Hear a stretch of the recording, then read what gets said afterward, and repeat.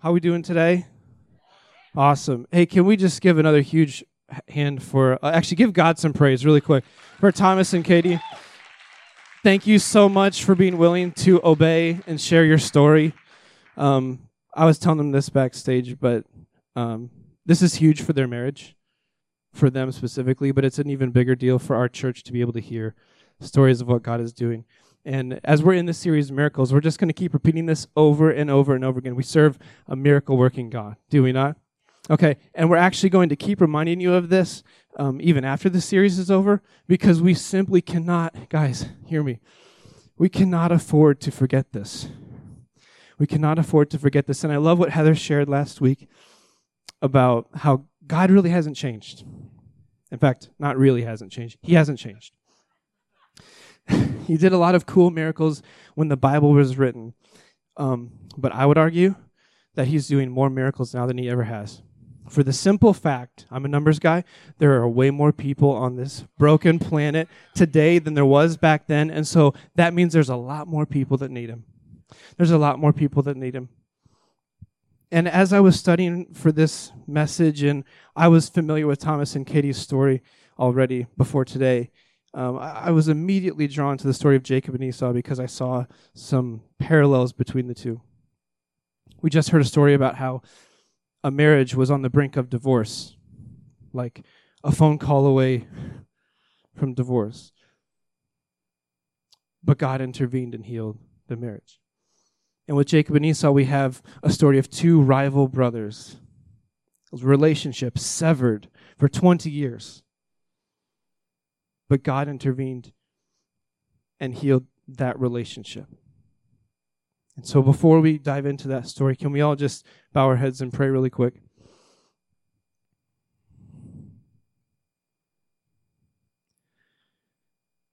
God, we are at capacity this morning in this place. And we know there are some empty seats. We know we could add a bunch more to the back. But we are still at capacity this morning because your Spirit has filled this place completely. And right now there are people in this room that need a miracle from you. And so we ask that you would replace any spirits of fear with a spirit of boldness. We ask that you would replace any spirits of doubt with the spirit of your truth. And we ask that you would cast out any spirit of hopelessness and replace it with the hope that can only come from you. In Jesus' name, everyone said. Okay, Genesis 25. I've got a very short time to cover 8 chapters of the Bible. So I'm going to cover like the first 7 of those 8 in about 4 sentences. Okay, Genesis 25, starting in verse 22. This is actually before Jacob and Esau are born. Rebekah, their mother, is pregnant with them, and she has some questions of God, and God speaks a very powerful prophecy to her. Let's read this together. Sorry, you don't have to read it with me. That was a little bit unclear. Sorry. But the 2 children struggled with each other in her womb, so she went to ask the Lord about it. "Why is this happening to me?" she asked, and the Lord told her, "The sons in your womb will become 2 nations. From the beginning, the 2 nations will be rivals. One nation will be stronger than the other, and your older son will serve your younger son." And when the time came to give birth, Rebekah discovered that she did indeed have twins. The first one was very red at birth and covered with thick hair like a fur coat, so they named him Esau. Then the other twin was born with his hand grasping Esau's heel, so they named him Jacob. Wow. That is crazy. Such a powerful prophecy given to the mother ahead of the birth of her twins. And I want to focus especially on the names because these names are very important. With Esau, it's pretty straightforward. It says he was red and covered with thick hair like a fur coat, which makes him sound like not a human being. But so they named him Esau, which is unfortunate. But like they named him Esau, and that basically just means red in Hebrew. And so it's like, okay, like not great, but it's not awful.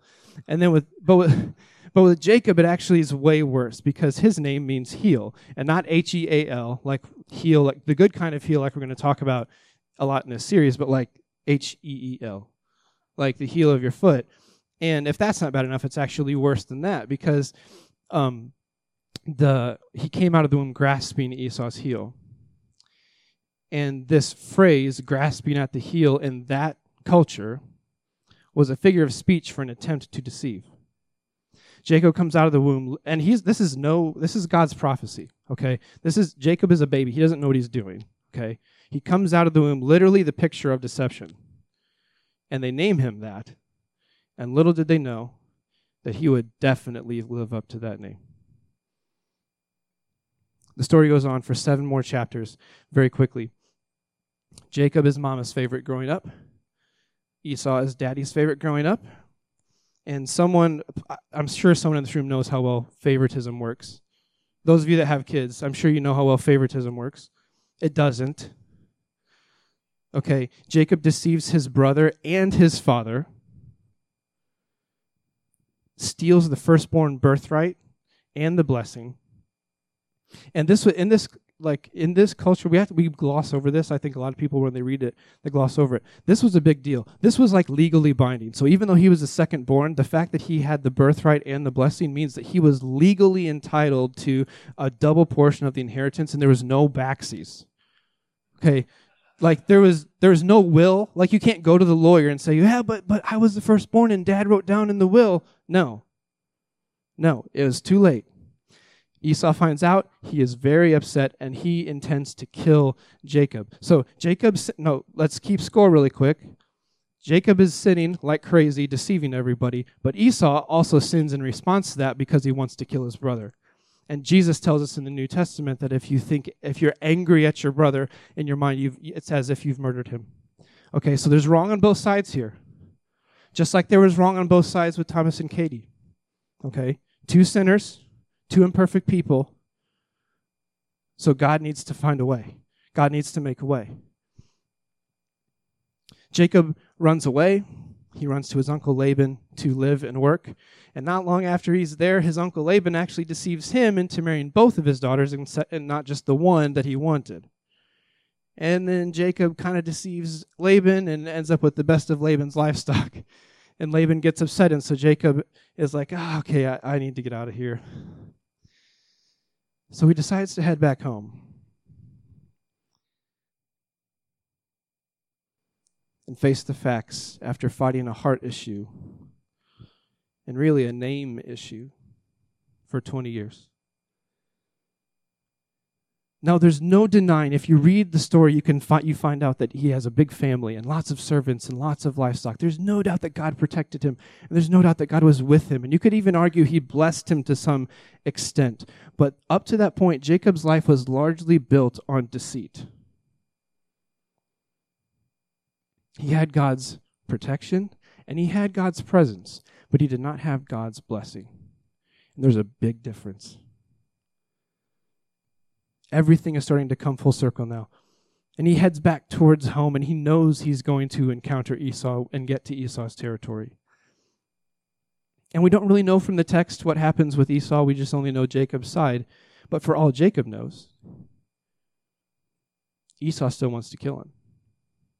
He doesn't know after 20 years that maybe God has been stirring something in Esau's heart too. Because we know if we read the entire story that you can see some heart change in Jacob. It's not like he was a pathological liar up the entire time up to that point with no heart whatsoever. So we know Jacob's heart is slowly being drawn to the heart of God. We don't really know what's going on with Esau, but for all Jacob knows, nothing's happened, and he still wants to kill him. And they both brothers probably resent their parents to this day because the favoritism from the parents started driving the wedge between them in the first place. So this is just a messy situation, you guys. And for anyone that thinks that time heals even some wounds, it doesn't, okay? It doesn't. It didn't here. As Jacob approaches Esau's territory, he sends messengers ahead to Esau along with a gift of 580 animals. Camels, goats, sheep, and you name it. This is a huge gift. And someone estimated that if you take like today's livestock prices, over $650,000. Okay, that is a gift. Give me the cash, not the animals, personally. But I can do a lot more with the cash than the animals. But listen to what Jacob says to himself. Genesis 32:20. This is so huge. Perhaps I may appease him with this gift, and afterwards when he sees me, he will accept me. How many know that money can pacify sometimes? How many know that money can appease sometimes? But money can never buy forgiveness and acceptance. And I, personally, this isn't in the text, but I want to give Jacob a little bit of credit here because I think some part of him was not trying to buy his brother off. He was trying to pay his brother back for what he stole from him. Okay? He stole a double portion of the inheritance, and I don't know how much that $650,000 goes towards the double portion, but it certainly, in Jacob's mind, was probably, I'm just trying to, I want to pay you back, Esau, for what I stole from you. The night before Jacob goes to finally meet Esau, he sends his whole family, all of his servants, all of his children, his wives, and the rest of his livestock. He was very wealthy. He sent a ton to Esau, but he had a lot left. He sends everything. Everything he holds dear. All of man's blessing, all of man's inheritance. He sends it all across the river, the Jabbok River. Now, why would I choose to include that insignificant detail, seemingly insignificant detail, in the entire 8 chapters? Because I'm running out of time. And as I was studying, I read that verse, and I just felt like God told me, look, you gotta look up what that word means. I said, it's just the name of a river, like Mississippi, Illinois. It probably just means that area is, Jabbok. So what? He said, Phil, I need you to look it up. The root of that word Jabbok is a verb in the Hebrew language which means to empty. Don't tell me God's not in the details. Okay. You hear that a lot at this church. You're going to keep hearing it. Don't tell me God's not in the details. If the word is on that page, it's there for a reason. And sometimes you got to dig just a little bit past that first page. How interesting that Jacob empties himself of everything that he has on the banks of the river that means to empty. Come on.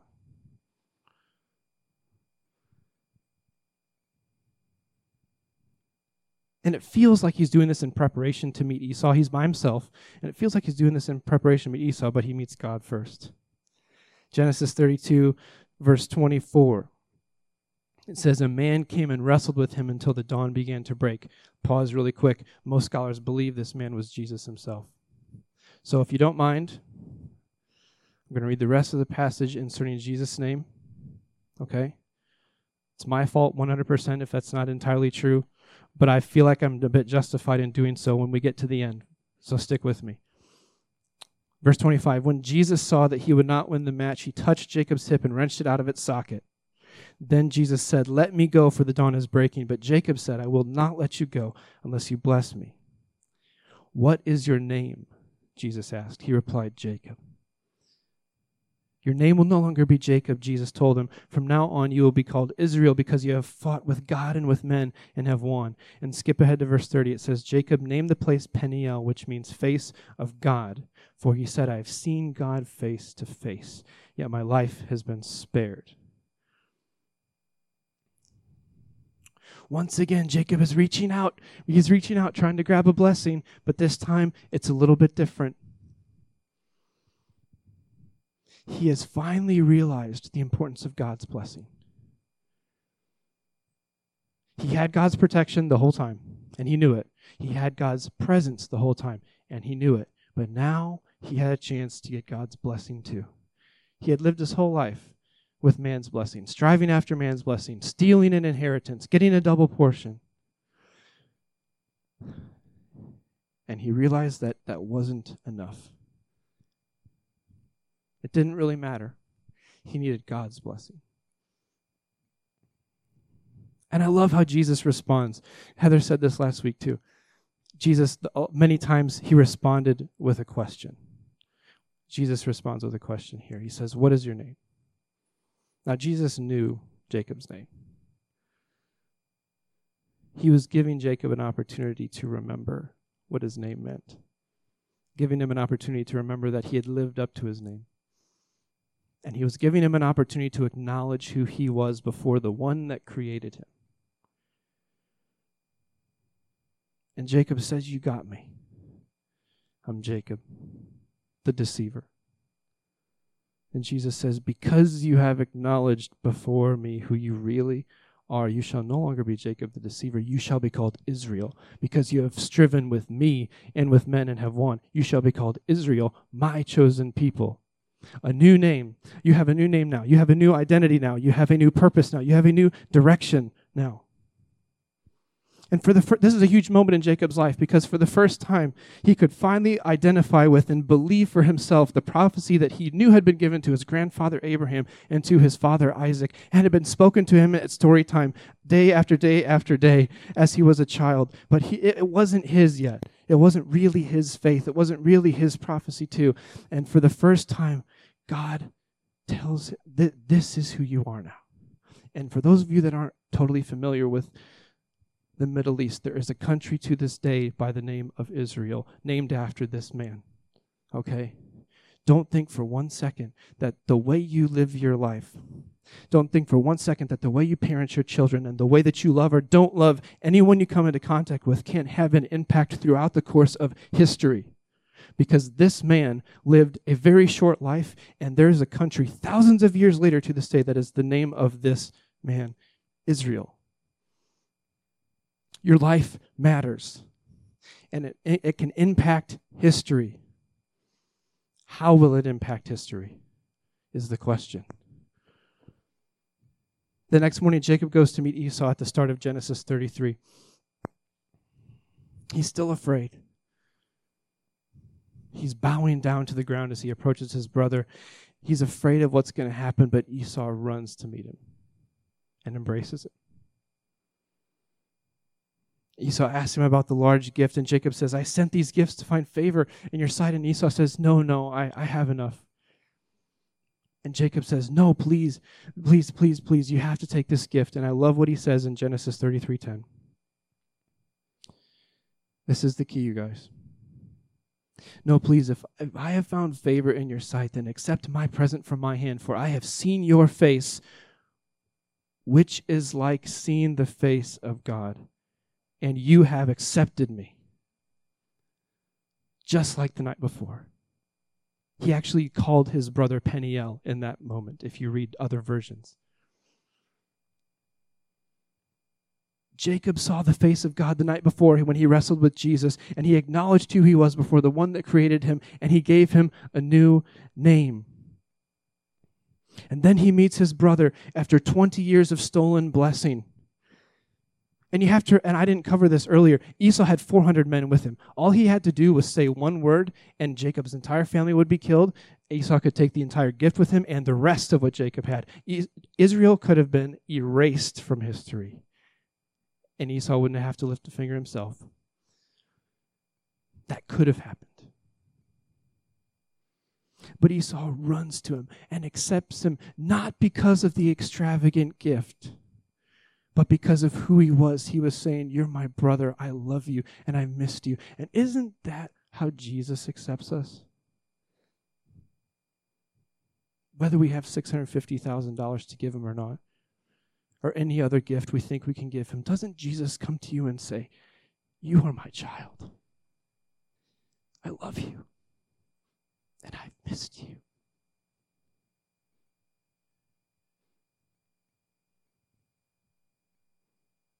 So I say to you, if the miracle you have been waiting for is a healed relationship, perhaps one of the key ingredients for that miracle is for you to be the face of God. If such a mindset can heal a relationship of two rival brothers, after 20 years, I would imagine it would go a long way to help you as well. And in all this, we have to remember that it was all part of God's plan the entire time. Do you remember the prophecy in the beginning, Genesis 25? Paul talks about this in Romans 11. He's speaking about Rebekah and about the twins, Jacob and Esau. It says, but before they were born, before Jacob and Esau had done anything good or bad, she, Rebekah, received a message from God. This message shows that God chooses people according to his own purposes. Now, this was all his plan, and I don't know why. I don't know all of the reasons why. But I'm pretty sure I know one was so that he could be glorified in the healing and the restoration, because now we have two men who have large families, who become two large nations, that can share a story with every single one they meet about the miracle-working God. So when we have the right perspective, you guys, that God is a miracle-working God, the prognosis of whatever your situation is starts to shift, okay? Listen to me for a second. Stage 1, caught it early, I'll probably be fine, is not just that, it's an opportunity.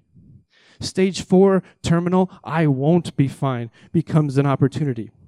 Both are opportunities to glorify God. Both are opportunities to say, it is well with my soul, because the trial, the waiting, the miracle, none of that is about you. Heather said this last week. It's about God and it's about God accomplishing his plan for your life and his plan for lives that you touch.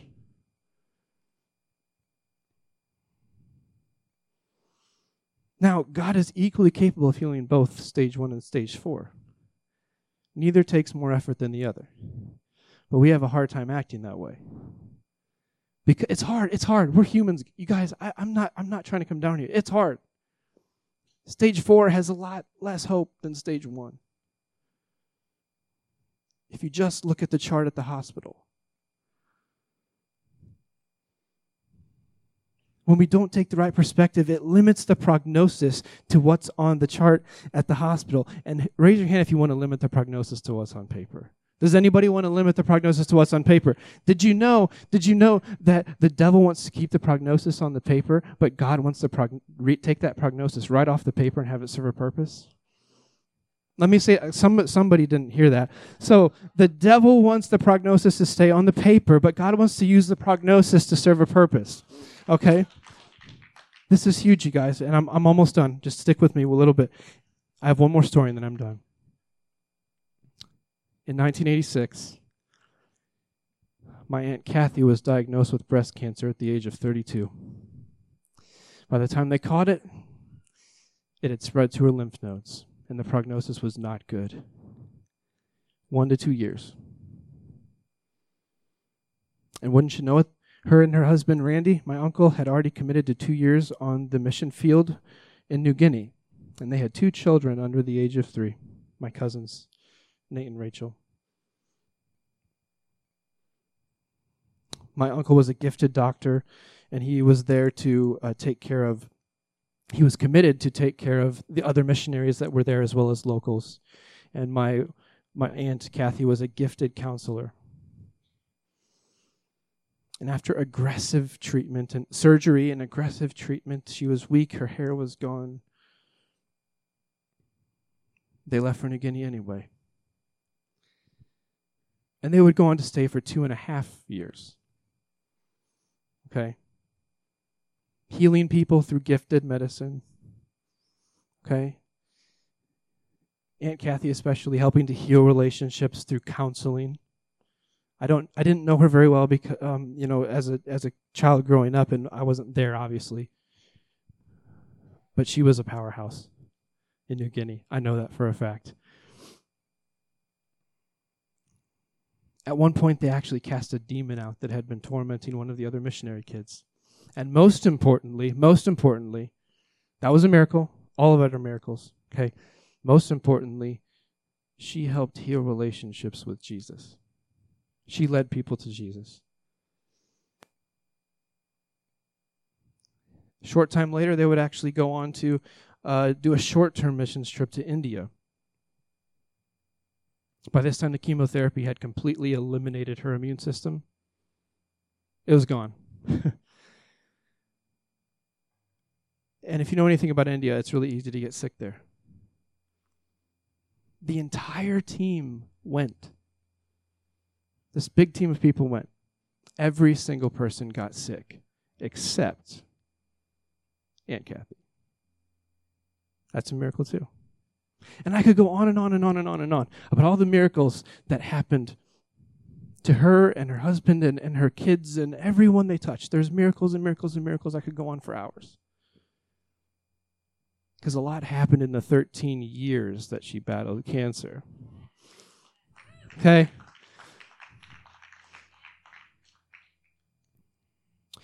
She wasn't healed, though.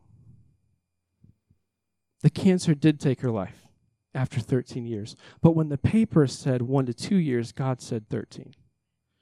And so I would say it's still a miracle. Because the ripple effect of those 13 years is still causing miracles today, because generations in New Guinea and India know Jesus and will come to know Jesus because Aunt Kathy wasn't afraid to tell them.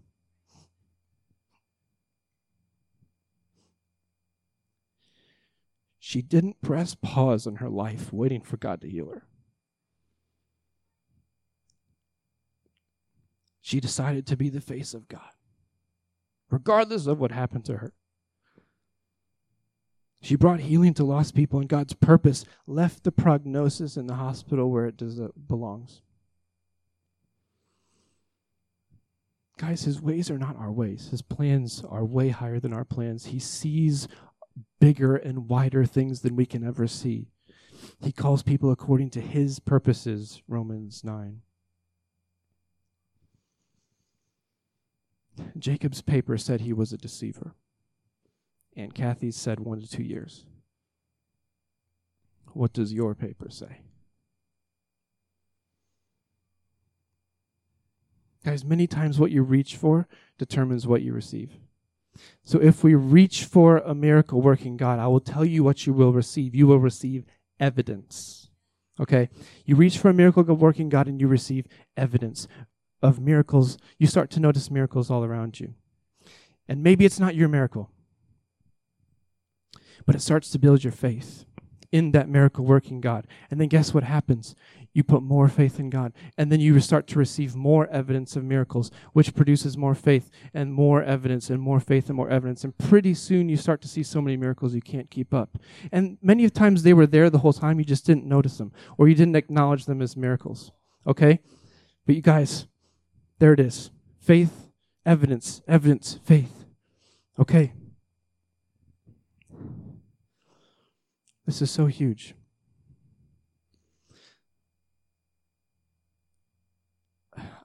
I just believe this lines up really well with John 21:25. Jesus also did many other things. And if they were all written down, I suppose the whole world cannot contain the books that would be written. Let me tell you something. Your story, it's okay, you can clap. You're allowed to clap in church. It's okay. Let me tell you something. Your story is one of those books, and God has already written it. So here is the only thing you need to worry about. Reach out for the miracle-working God. Receive the evidence. Unleash your faith and obey. That's it. Reach out for the miracle-working God. Receive the evidence. Unleash your faith and obey. Would you stand on your feet and pray with me?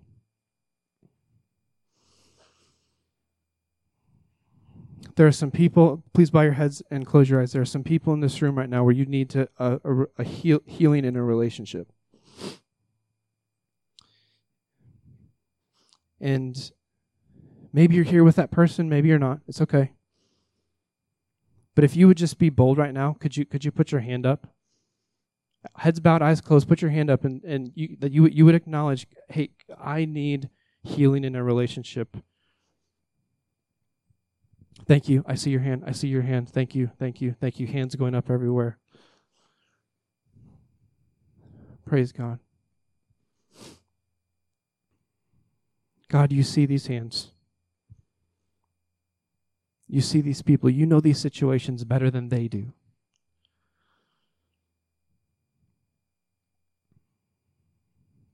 Holy Spirit, would you enter into these relationships right now in a fresh way? Make your presence felt. Make your presence known. God, would you give the people with raised hands specifically? Would you build up strength in them? Would you build up hope in them? God, help us to have the courage to reach out to you as the miracle-working God so that we can receive the evidence you're so desperately trying to make known to us. And then, God, give us the boldness to unleash our faith that you can heal these relationships. Maybe today maybe next week, maybe 20 years from now, like Jacob and Esau, but we know that you can heal these relationships.